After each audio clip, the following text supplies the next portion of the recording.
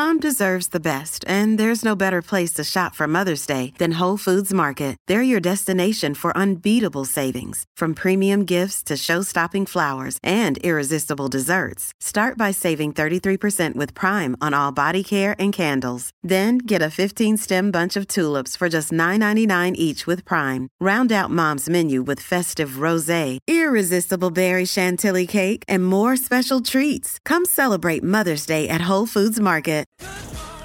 Big hour 2 coming away here on the show. We are powered by our good friends at Kubota. Take on any job with Kubota's mowers, tractors and land pride attachments. The Harcourt's open line is open for you this morning. Harcourt's results for you, 0437 552 535. Open and firing. It is firing this morning. A lot of people want to talk politics, Tim. It's amazing. Sport and politics, Brent. They say they don't mix, but they do. They do. They do it, especially this election coming up.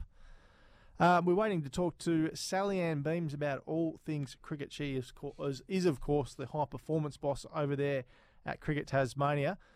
It was a good week. We had that little slip-up against Victoria in the WNCL, Tim, but it didn't matter because we already qualified to host the home final. Free hit. Got some injury concerns, though. Molly Strano, will she be back in time for the final, do you think, with her injury? I'm not sure. At least for Lani as well? You'd hope so. You would really pretty hope important, so. a couple of players. 2 best players? Yeah, I reckon.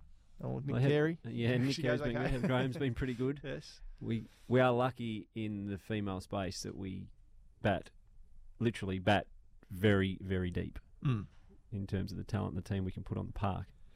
One person that's been a big part of the WNCL success is the former coach and now the high-performance boss at Cricket Tasmania, Salliann Beams. Sal, welcome back to the show.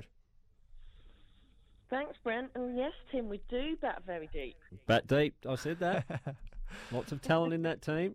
Absolutely. Heading for the three-peat. Yeah, we are. Are we allowed to talk three-peat, Sal, or are you just trying to keep a lid on things at the moment? I'm in two minds, actually, because I would really love it if we had a real big presence at Blunsdon on Saturday, and I think, what an occasion. So I think we've got to big the three-peat up. I know it's going to put a bit of pressure on our players and our coaches, but if it means that we can get more support, I'm all for it. Yeah, I don't mind bigging it up as long as the group aren't buying into it, Sal. They'll be fine now. Well, we just spoke about very quickly Molly Strano and Elise Villani. What's the injury update? They're obviously 2 really important players for us. Yeah, very important. Junior stayed in Melbourne for the Victoria game just to see her shoulder specialist and surgeon. So I'm hoping that just a check-up there and maybe an injection and she'll be good. Molly was still working through, so she has got a little break in there, and it probably pain dependent for her because I know she won't want to miss that game, but we'll just have to take each day as it comes. Yes, wait and see. Hopefully we get some good news. Celebrations if you do win too. Molly Strano. Absolutely. She's been best on ground both years, hasn't she? Hey, what's it mean for you, Sal, to see the team in the position it is right now? You did so much work with this team as the coach, as we said off the top of the interview, but to be in a different role now, but knowing what you've done in all this, what's it mean to you to see your team in another final for the 3rd straight season at home as well? Yeah, look, it's incredible. It was a bit of a long journey, to get to that stage from where we were. But yeah, I'm just proud of the girls. It's really important that when we did win, we didn't fall off the cliff. Do you know what I mean? It was about making sure we built that environment and that structure for the continued success. And all credit is down to the players for that. We got some good players in and some good players who worked really hard through that long period when it wasn't going well, and they're bearing the fruits now. So it's just incredible, and I just want everyone to get around it, really. So what about from a pathway sense? Are you starting to see it filter down through now into our junior female cricket as well? Yeah, really in the last 12 months, actually. That's taken its time too, but what we're seeing is those girls at the really younger age. So, between 13 to 16 is the difference that are coming through. We're seeing really athletic girls that loving their cricket, come down to every single game, don't miss a training session. We probably had players before that were split between 2 sports, wasn't sure where the cricket career was going probably wasn't transparent enough, and we didn't have enough support in that area. But now I think I can see, if you're a 12-year-old female player, you can see that you can actually get to that level, and you're well supported to do so. So it has taken its time, but we are getting those girls, and they had a great under-16 competition. They did indeed. It's going to be a big week, and we're going to be right across it here on SEN Tassie in the lead up to the WNCL final. If we can switch to the men's program, Sal, obviously we're sitting very nicely in the Sheffield Shield, a big game starting against Western Australia today. How are you feeling about the boys' campaign at the moment? Yeah, it's been a bit pleasant surprise actually, in the sense that I don't want to discredit the guys because they've been brilliant, but we had a lot of changes early on. We wanted a new strategy. We wanted to give opportunity to the younger players that have been waiting in the wings for a while, and they've been fantastic. They've all gelled. We've had some players that have been around for a while that have stood up to those senior positions. Bo Webster being one, I think, is absolutely outstanding this season. There's a lot of cricket to play. I don't think we want to get ahead of ourselves. We've got a few little niggles. I think Dom was warming up yesterday. He thought he was going to have a game. That's nothing unusual. Can you imagine what he was like? Oh, my God. Goodness. But yeah, look, it's really going well. There's a great buzz and feel about that group of guys. So a couple of young guys who have been given opportunity and have taken them this year, Mitch Owen and Mac Wright, unfortunately got injured in the Marsh Cup game on Wednesday. Have you got an update on both of those two? Yeah, look, it's unfortunate for Mac Wright. He's done his ACL, which is a massive injury for him after such a really good breakthrough year, both, from the Tigers and the Hurricanes in particular. So we're going to get around him. And then Mac just signed, so it's not a big tear. I'm not actually really sure what that result came back, but we're hopeful that he'll be back playing cricket at the end of the year. Absolutely, which is good news. Now, what about Jake Weatherall? This is interesting, Sal. Timmy Payne here has been his number one ticket holder of the Jake Weatherall fan club. He reckons he should be in the Shield team, but as I've said to Tim, who comes out if Jake comes in? So what's your take on... Well, Mitch Owen. Well, now, yeah, of course. Now it's easy. What about Jake and getting him to Tasmania, first of all, Sal, and what do you see his future like in red ball cricket particularly?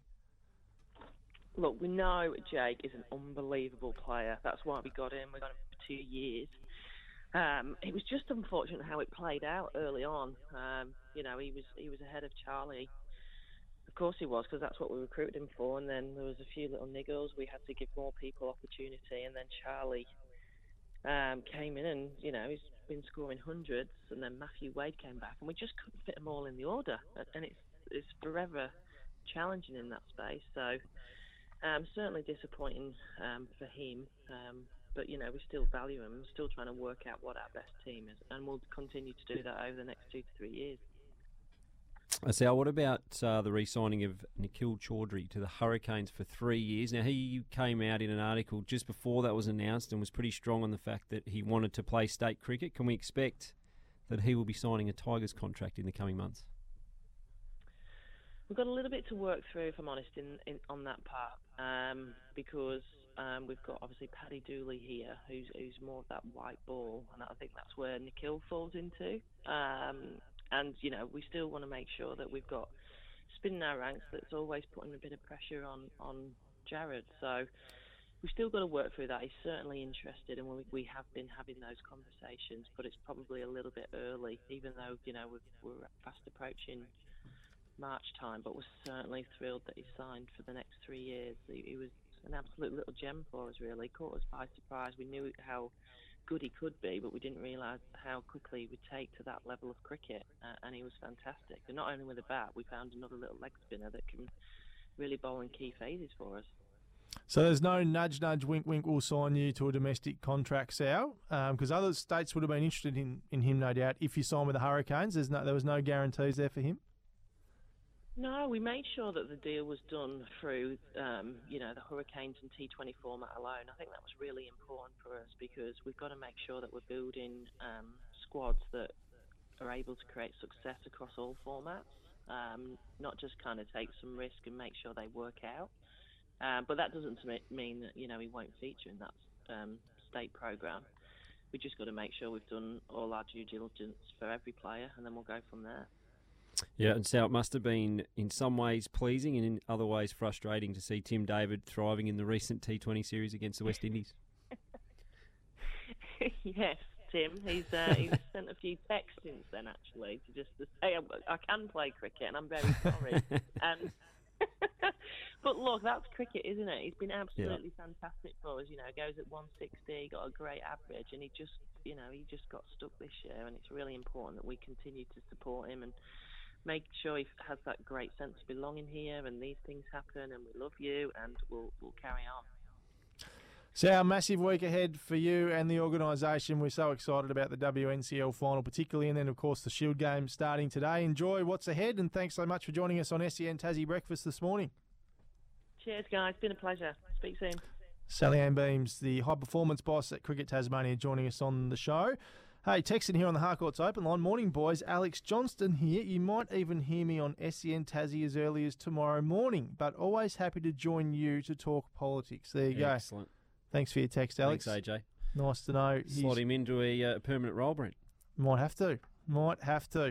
If you want to send us a text this morning, 0437 552 535, and go back to the start of the show. Thoughts on airports? You could talk about the election. You could talk about cricket, whatever you like. We'd love to hear from you. You might want to talk about jack jumpers with us, because that's what we're going to delve into next here on SEN Tassie Breakfast. Big game tomorrow night at MyState Bank Arena against the Perth Wildcats, celebrating She Foundation and all things teal. So we'll deep dive into that next here on SEN Tassie Breakfast, powered by Kubota.